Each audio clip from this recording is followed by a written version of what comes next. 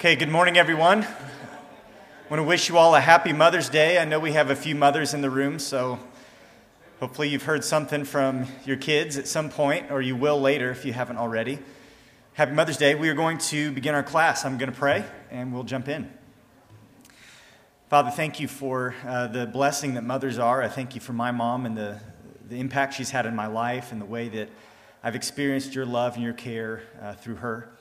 We do pray that as we approach your word this morning, both in this class and in our worship service, that we would be mindful of your will for us. Give us humble and teachable hearts, especially as we deal with a sometimes complex and tense subject this morning. Just give us grace and humility, and I pray that you would increase our understanding of your word and strengthen our desire to affirm and believe every word you say. I pray for your help now in Christ's name. Amen. All right, so we've been addressing this issue of evangelism over the last number of weeks. We've defined evangelism, talked about what it is, what's the goal of evangelism. Spent a little bit of time just reviewing and rehearsing the truth of the gospel, defining the gospel. We've covered who God is, that God is holy and he's just. He's the creator to whom everyone is accountable. Man is sinful and fallen and therefore guilty and separated from God. Christ came to die for sinners, to make a way for salvation through the cross, and all men are called to repent and believe. So we've covered those four sort of headings under the topic of the gospel. So if you can commit that to memory, God, man, Christ, and the necessary response, it's really those 4 points. There's really 3 points and then a response, but those 4 headings are really crucial as we seek to share the gospel with people. Last week, Stephen did a wonderful job of giving us an overview of conversion. What is it that we actually want to see happen? We want to see someone saved. So conversion includes this spiritual miracle, something God does in regenerating someone, making them alive. That's the divine part of conversion, that God makes them alive. There's the human part that we see. There's repentance and faith. There's a change of mind, a change of the heart, a change in direction, and faith in Christ. So we've talked about conversion. All of this raises a question. If regeneration is God's work, if that's something that man cannot do, if that's something man cannot even initiate, if that's something God does, if God is really sovereign over regeneration and salvation, then how does this fit in with our responsibility to share the gospel and man's responsibility to repent and believe? How does divine sovereignty and human responsibility fit together? We're going to attempt to just not exhaustively explain this, but just give you some biblical insights, hopefully, into evangelism and the sovereignty of God. The goal is to give both doctrinal and practical reflections. There we go. So I want to answer, hopefully, 2 questions today. Number 1, how should we think about this just from a doctrinal perspective? We need to understand what Scripture says. Oftentimes we bring our expectations, our assumptions, our ideas from outside of Scripture, and we try to reconcile those with what we see in the text, especially with this topic. But we need to understand what God says about himself and what God says about us. We need to understand this just as a doctrinal matter. We won't be able to do this exhaustively, but if you're newer to our church and you want to know more about this, we have already taught on the doctrine of salvation, and we spent a number of weeks going through topics like election and predestination. What do those biblical words mean? What's the right way to understand them? So we won't be able to exhaustively reteach that whole lesson, but you can go back and listen to that. If you go to our website and look under Adult Bible Classes, Systematic Theology, if you go down far enough, you'll find soteriology and some of the teaching on salvation. We've also already taught on theology proper, which is the doctrine of God.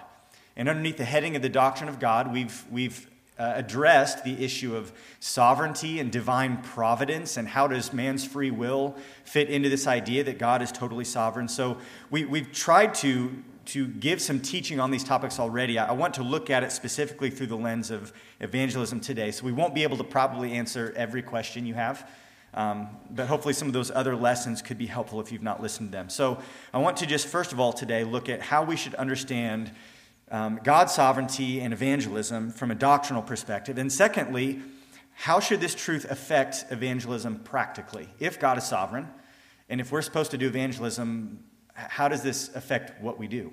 The conversations that you have with your coworker or with your neighbor. So this is sort of the little mini outline that I hope to address today.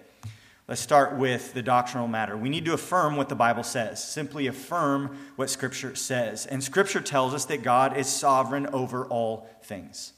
Sovereignty refers to his power or his authority, and it means that he is fully able to accomplish everything that he wills. His will is ultimately determinative.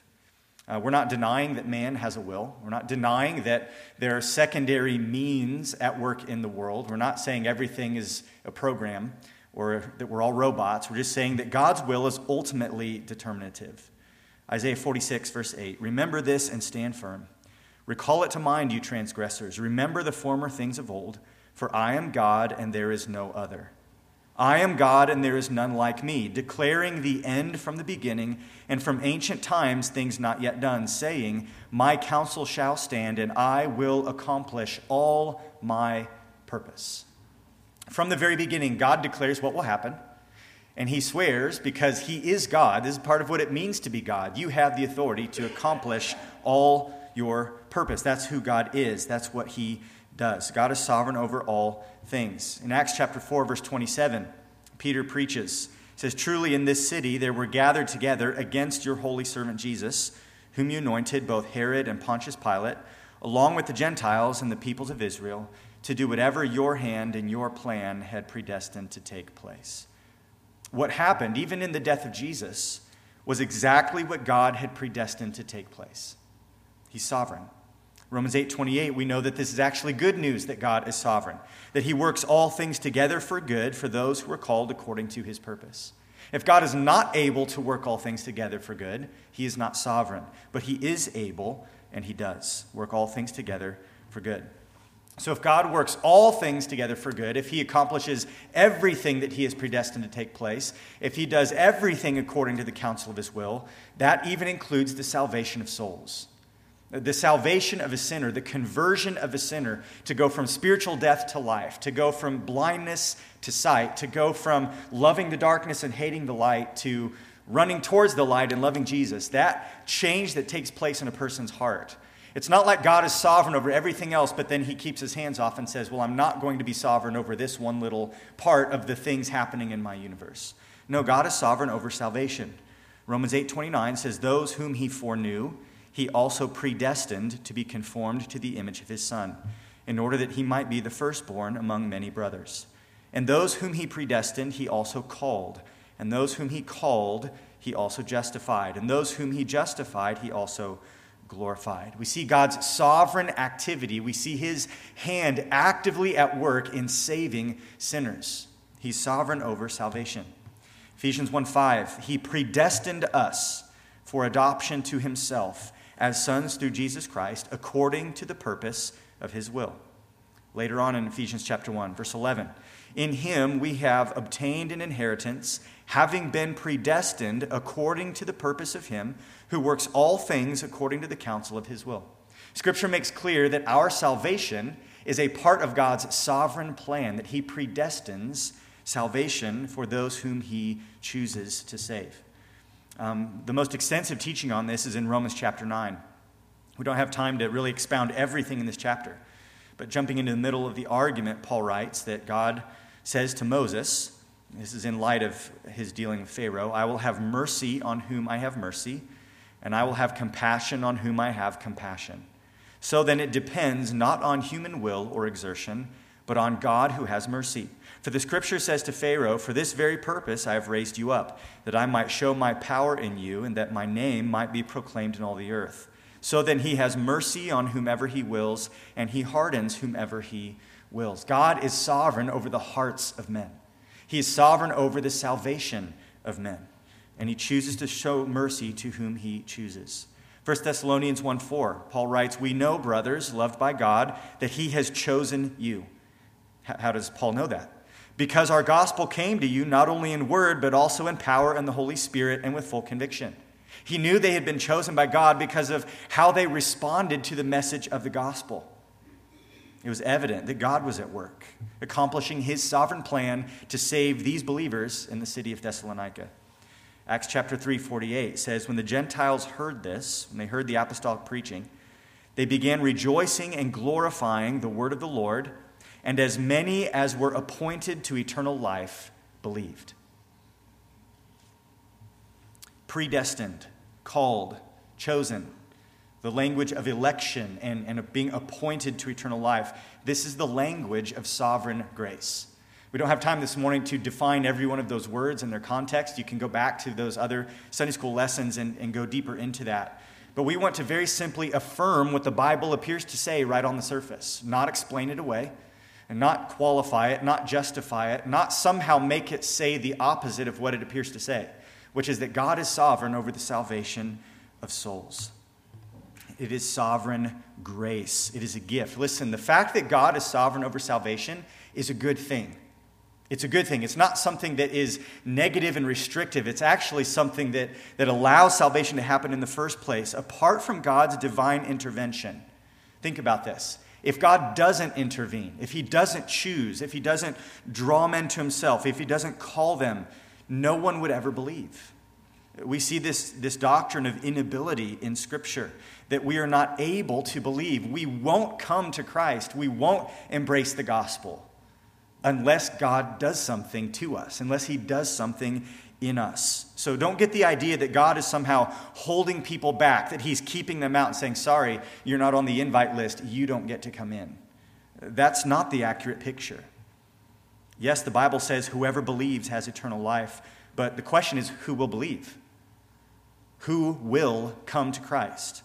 Only those whom God calls to himself. Jesus says in John 6, no one can come to me unless the Father who sent me draws him. And this isn't the language of permission. He's not saying no one is allowed to come. Sometimes we exchange the words can and may. Jesus isn't saying no one may come to me.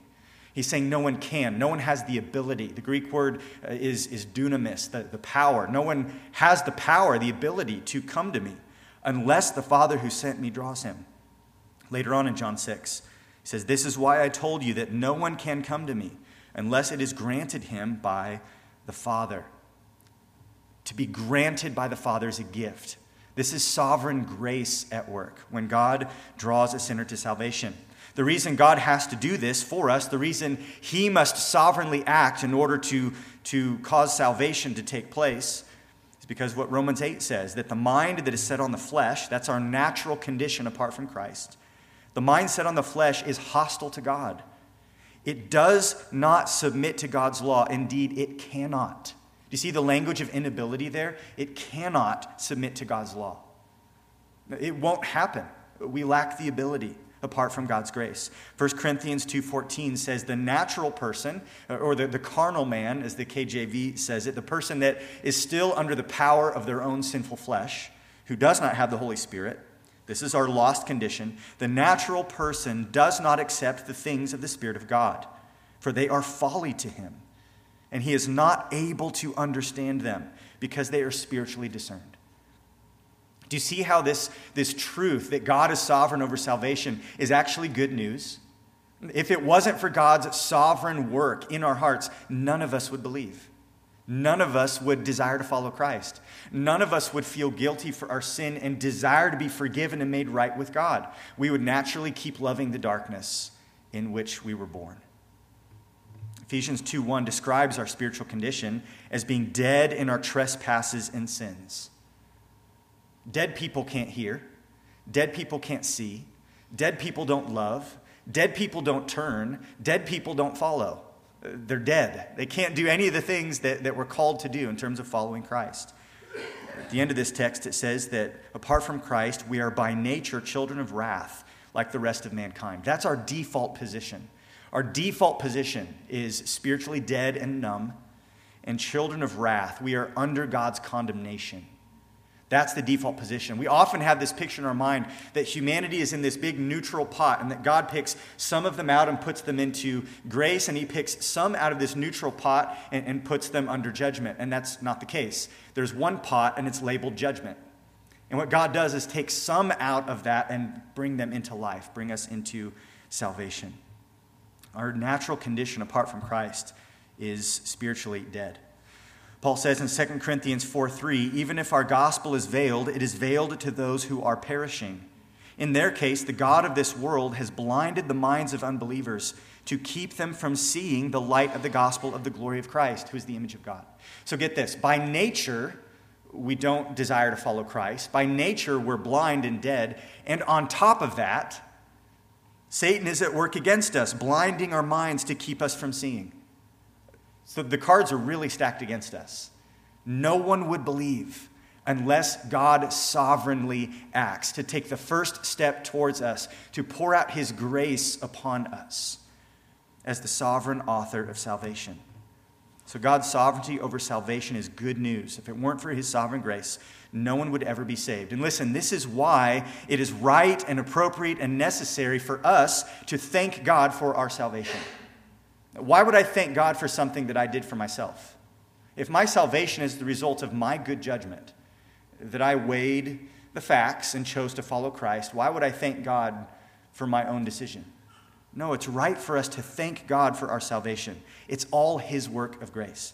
And that's why it's also right for us to pray for the salvation of others. There's a lot of people who really struggle with this doctrine of sovereignty. I know for some of you it's even been difficult as we've taught through some of these things in our Sunday school class. But I think deep down inside we all know it's true, which is why we pray for lost people to be saved. What are we praying for? We're praying for God to do something, that if he didn't do it, they would never be saved. God convict them of their sin. God open their eyes to the gospel. God soften their heart. God help them to understand the truth of the death and resurrection of your Son. Draw them to yourself. We pray the language of Scripture, and we ask God to do things that the Bible says he does. So it's right for us to pray for the salvation of others. It's God's work of grace to draw them, open their eyes, and to cause them to be born again. So God's sovereignty over salvation, again, is simply a biblical fact. It's something the Bible over and over and over again affirms and states, and we ought to embrace it and affirm it. It may challenge our thinking. It may challenge some of our assumptions and some of our philosophical constructs we have in our minds, but we need to allow Scripture to sanctify our minds. We need to allow Scripture to change our expectations and assumptions and say, okay, at the end of the day, I just have to submit to what God's Word keeps saying over and over and over again and not think that I'm smarter than the Bible and that this can't be true because of my pre-understandings of how free will works and all these other things. No. This is what the Bible appears to say. So we want to affirm it and say amen. That God is sovereign over all things, including the salvation of sinners. So there's a second truth. So the Bible affirms that God is sovereign, but the Bible also teaches us that man is responsible. Now, if we only taught the first half, you might make a logical leap and say, well, if God is sovereign over all things, then it doesn't really matter what we do because it's all predestined anyway. And the Bible's already 18 steps ahead of you, saying that's not how it works. Man is responsible. Listen to what Jesus preached at the very beginning of his ministry, Mark chapter 1. The time is fulfilled. The kingdom of God is at hand. Repent and believe in the gospel. That's an imperative. That's a command. Jesus commands all who hear him to repent of their sin and to believe in the gospel. He's laying before his hearers their obligation, their responsibility in light of the truth that he is presenting and in light of who he is as the Messiah, as the Son of God. He says, you must repent and believe in the gospel. It's an imperative. Acts chapter 17, verse 30, the times of ignorance God overlooked, but now he commands all people everywhere to repent. So yes, God is sovereign, and he sovereignly commands people to respond to the gospel. We affirm what Scripture tells us, that man is responsible, that we are accountable to God. He commands us to repent of sin and believe in Christ, and we will be judged if we refuse. There are consequences for rejecting the sovereign command of Jesus Christ. We all know John 3:16. It's one of our favorite verses in the Bible, the precious good news, that whoever believes in him will not perish, but have eternal life. But keep going in the passage in John chapter 3. It says, whoever believes in him is not condemned, but whoever does not believe is condemned already because he has not believed in the name of the only Son of God. Jesus doesn't say whoever does not believe is condemned because he's not elect. It doesn't say whoever does not believe is condemned because he was not predestined for salvation. It doesn't say that they are condemned for something that they really couldn't help and it's not their fault. It says they are condemned already because they have not believed. There is moral accountability for unbelief. John 3:36, whoever believes in the Son has eternal life. Whoever does not obey the Son shall not see life, but the wrath of God remains on him. Those who are condemned for their unbelief.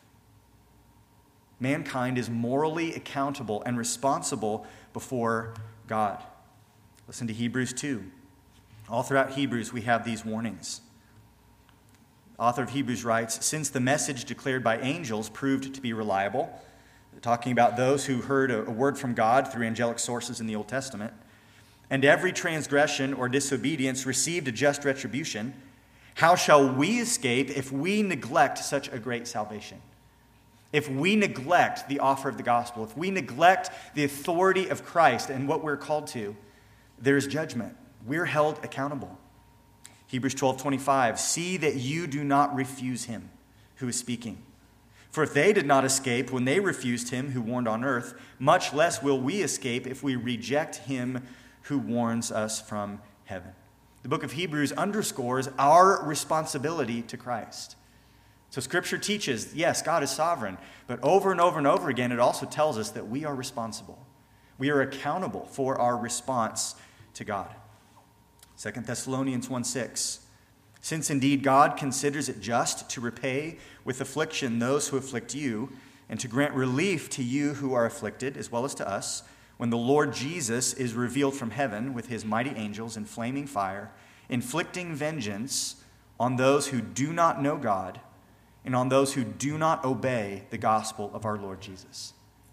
Paul tells the Thessalonians that those who are hostile towards them because they're hostile towards God, when Jesus returns, there's going to be judgment because they have not obeyed the gospel of the Lord Jesus Christ. They are morally accountable for their unbelief. Man is responsible. There's really no excuse according to Romans chapter 1.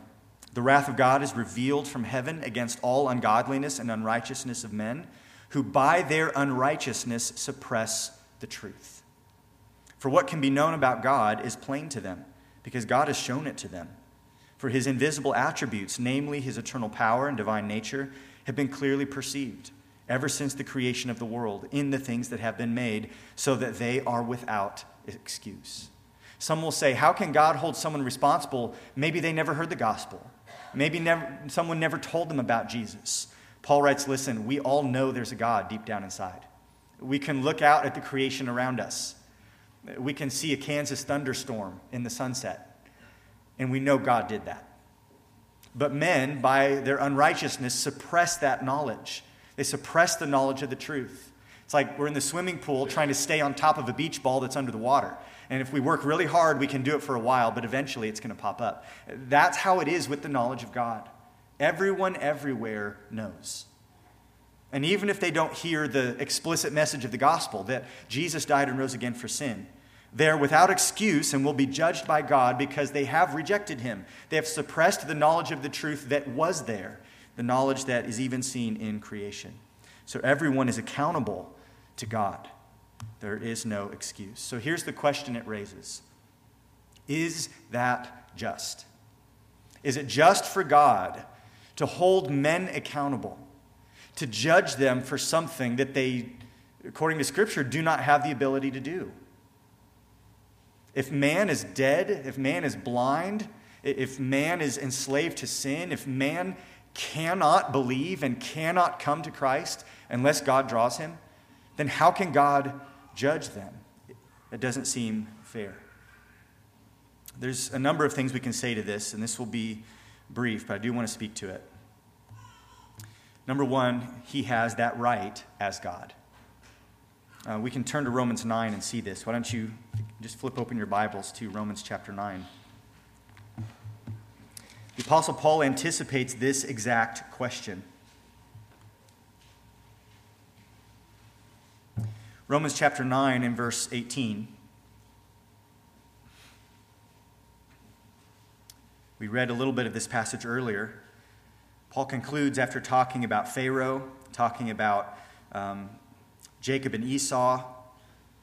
He concludes in verse 18, "So then he has mercy on whomever he wills, and he hardens whomever he wills." And then he anticipates the objection. "You will say to me then, why does he still find fault? For who can resist his will?" He says, I know what you're thinking. I know you're thinking, why would God hold man responsible for something if God is sovereign over that response? This doesn't make sense from a human perspective. And by the way, I think that asking this question means we've actually understood the point Paul is making, that God is sovereign. Some people will try to explain away everything that comes before this to say God's not really sovereign over saving faith and unbelief. But Paul knows how we should be reading him. And he says, if you're reading me right, this is probably the question you're going to ask next. You're going to ask me in verse 19, why does God still find fault? Who can resist his will? And there's several ways we can answer this, but Paul starts off right out of the gate. But who are you, O man, to answer back to God? Will what is molded say to its molder, why have you made me like this? Has the potter no right over the clay to make out of the same lump one vessel for honorable use and another for dishonorable use? What if God, desiring to show his wrath and to make known his power, has endured with much patience vessels of wrath prepared for destruction, in order to make known the riches of his glory for vessels of mercy, which he has prepared beforehand for glory, even us whom he has called, not from the Jews only, but also from the Gentiles. There's a lot to unpack there. But the very simple point Paul makes is that, listen, God is God, and he has a right to do that. You see, too often our thinking about these matters, and even our own definitions of justice, are man-centered. We assume that everybody deserves the same shot. We assume that God owes us some sort of human definition of fairness. And we forget that God is at the center of this universe. It's his world. We're just living in it. And he does all things for his glory. And what if it glorifies him most to prepare some for destruction and others as vessels for mercy? Would we begrudge him that right? Would we look God in the face and say, you don't have the right to do that? Paul says that's not our place to say such a thing. God has that right as God to not save everyone. He's not obligated. He does not owe us salvation. What would be just is actually for God to judge all of us. The fact that he saves any should cause us to ask a different question. Why would God save some of us? Why would God call any of us? Why did God open my eyes and not my neighbor's? Why did God rescue me and not my brother or my grandparents? Like, what is it that God saw in me? And we go, wow, this is simply God's sovereign grace. This is his mercy. He chooses to have mercy on some.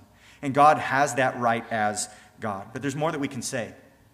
It's also appropriate for God to do this because sin is morally deserving of judgment. Whether or not we are capable of believing, whether or not we are capable of responding to the message of the gospel, sin in its essence is wicked, it is evil, and it demands a just retribution by a holy God. So really the question of our ability is besides the point. When God looks upon sin, he must judge sin. Sin is morally deserving of judgment. Third, our inability, if you want to look at that, this inability that we have, is rooted in our sinful desires.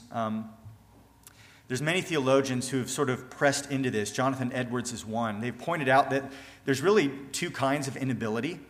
There's one kind of inability that may excuse us from something. You might call that natural inability. But there's another kind of inability that doesn't excuse us, and that is what they've called moral inability. So think about natural inability and moral inability. John Piper illustrates it this way. He says, if you're a quadriplegic who's lying on the floor and you're told to get up with no help, you're not responsible to do it. You don't have the power to do it. And there's no moral, there's nothing moral about your inability. There's nothing right or wrong about it. It's simply a fact. But if you're lying on the floor because you love lying on the floor so much that that's where you want to be, you love it so much that you can't even want to stand up, then you are responsible. Because that inability to stand up is rooted in your desires, and those desires are not morally neutral. Our inability itself is something that calls for judgment because it's rooted in our sinful desires. It's rooted in our hatred of the light and our love for the darkness. It's rooted in our worship of self and our suppression of the knowledge of the truth.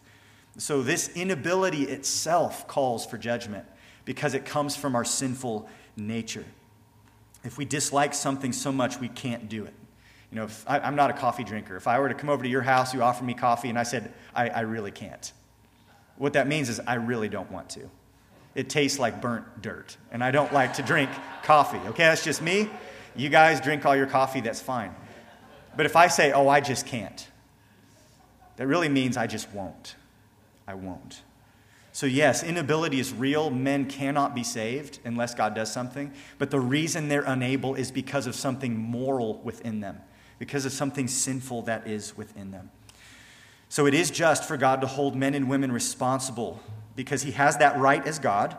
He makes the rules. We don't tell God what it means to be just. He tells us what it means to be just. Secondly, because sin is morally deserving of judgment. A whole life of unbelief and sin and wickedness demands judgment, regardless of ability or inability. Third, our inability is rooted in our sinful desires. And then lastly, the standard of justice must be upheld. Maybe I could illustrate that this way. I have a Class B CDL, so I can drive a school bus. It's not really that big a deal. It's not like I can drive a semi or anything like that. But I got my CDL years ago, and I talked to somebody else who had a CDL, and they said, here's what you need to do. You need to study this material. Here's the things they'll have you do in the driving test. We even rented a bus, and I practiced in the parking lot. I was like, okay, I can parallel park a school bus. I'm ready to roll. And he said, one other thing they'll need you to do, you'll have to go and do like a pre-trip inspection on the bus. And the instructor will have you point out all these different, different parts and different things that you're supposed to do a pre-trip inspection. Because we rent a school bus when we're doing church activities, we'll never actually have to do that. So I wasn't very motivated to study that part. And this dear brother who was talking to me, who had his CDL, he said it's really easy. I mean, you just kind of walk through and point some things out and tell them you see it and there's no rust and everything looks tight and you're good to go. Well, it turns out I got the inspector that was like Mr. By the Book. And it was a roll of the dice. You either got A, B, or C. A was like, front axle to the midway point. B was midpoint to the back axle. C was the whole bus. I drew the whole bus. And he wanted me to point out like 65 different things on this bus. And I failed the test by like 2 points because of it. So I had to take my exam all the way over again. Now, I could have gone to this older gentleman who was my instructor for all the CDL certification and said, I don't know all this material. I was misled. I wasn't told to study this much. I didn't know you're going to expect me to pop the hood and point out 17 different things in this large diesel engine that I'm not familiar with. That you wanted me to pick apart all the suspension underneath and tell you 6 different parts of the suspension for a school bus. I'm not prepared for that. I can't do that. There's inability there on my part. And he could have said, you know what, you're right. Let's just lower the standard. Let's just lower the bar. I like you, and you're only going to rent a school bus once or twice a year and drive it. No, he didn't do that. If he were the kind of guy who did that all the time, we'd probably have some bad bus drivers out there, which would be dangerous, right? So we can't just claim that because we are unable, because we lack power or ability, that somehow God needs to lower the standard. The standard is the standard, regardless of whether or not we are able to pass it. The standard is the standard. It is just for God to hold men and women responsible to believe, even when we cannot believe apart from his grace, because he has that right as God. He makes the rules. Because sin is morally deserving of judgment, and we have a whole life of sin that calls for judgment. Because our inability is rooted in our sinful desires. Our inability is not morally neutral. And because the standard of justice has to be upheld.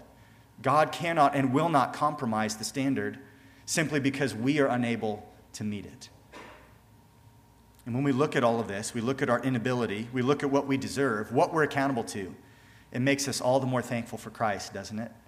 That God would send his son to meet the standard, that he would deal with our sin on the cross, that perfect justice would be poured out, that our inability would be overcome by the Spirit of God as he breathes life into us and regenerates us and causes us to be born again, we start to realize how much we have to thank God for when it comes to our salvation. So that's a little bit of doctrinal reflections on this idea of divine sovereignty and human responsibility. How does this work with evangelism? Well, we need to affirm that God is sovereign. He's sovereign over salvation, and man is responsible. The fact of God's sovereignty does not mean that men are not accountable to believe. It does not mean we shouldn't pray. It does not mean that our evangelism doesn't matter. So let me just give some practical instructions. Practical instructions. Okay, if God is sovereign, but man is still responsible, what does this mean when we try to share the gospel with people? We'll have to move quickly because we're running low on time. Very simply, we should pray for the salvation of sinners. Pray for the salvation of sinners. Since God is sovereign, and since man is responsible, we should pray for people to be saved. If salvation belongs to the Lord, if it's a work of his grace, and if it's something that he wills to do, something he's planned to do, then we should pray according to his will. We should pray that he would save sinners. We touched on this earlier, so I won't belabor the point. But this truth should move us to prayer. Some people will wrongly say, well, if you guys believe in the sovereignty of God, you believe in predestination, that's going to totally take the legs out of prayer. There's no point in praying. And I would just humbly submit to you, you should go look through church history and see all the people that believed in this doctrine and how they were the ones on the front lines of the mission field. They were the ones praying fervently for God to save people because they believed God would answer those prayers. They believed God could change someone's heart, and so they did it. So pray for the salvation of sinners. Secondly, share the gospel. Because God sovereignly plans to save sinners, we should share the gospel. God commands us to, so we should obey. And God uses our evangelism. So listen, just because God has sovereignly ordained the salvation, let's say there's someone in this neighborhood that maybe a year from now is going to come to this church. And maybe they'll hear the gospel from one of you, or they'll hear the gospel from this pulpit, and they're going to be saved. The fact that God has ordained their salvation also includes the fact that he has ordained the means by which he will bring them to salvation. God ordained that this church would be here, that the gospel would be preached on that given Sunday, that there would be someone in the church that would meet them and invite them to coffee, who would ask them questions about their standing before God. All of those are part of the package. God is sovereign not just over the final result, he's also sovereign over the process, and he uses us in the process. So we are called to share the gospel. Romans chapter 10, verse 14. Right in the middle of this chapter on divine sovereignty and election, right in the middle of it, Paul says, how will they call on him in whom they have not believed? And how are they to believe in him of whom they have never heard? And how are they to hear without someone preaching? And how are they to preach unless they are sent? As it is written, how beautiful are the feet of those who preach the good news. Listen, God uses means to bring about his sovereign plan. So share the gospel. Share the gospel. Third, be confident in the salvation of God's elect. Here's the amazing thing. We know that there are people out there that are destined for eternal life. And it's our job to go find them. It's our job to go seek them out, to scatter the seed, because we know some of it's going to fall on good soil. Jesus says, my sheep hear my voice. They know me. They're out there. We get to go find them. In Acts chapter 18, Paul is instructed by the Lord Jesus Christ to remain in the city of Ephesus. He says, for I am with you, and no one will attack you to harm you, for I have many in this city who are my people. Paul got to stick around for a couple more years in Corinth because there were still people out there that were going to be saved. And it was Paul's job to go preach the gospel and find them. When Jesus said, I will make you fishers of men, he wasn't like your grandpa who took you on that fishing trip where you didn't catch anything all day. When Jesus takes us fishing, we're going to catch some because he has planned to save sinners. So be confident. Be confident in sharing the gospel that we know there will be fruit. In addition to being confident, we should also be patient.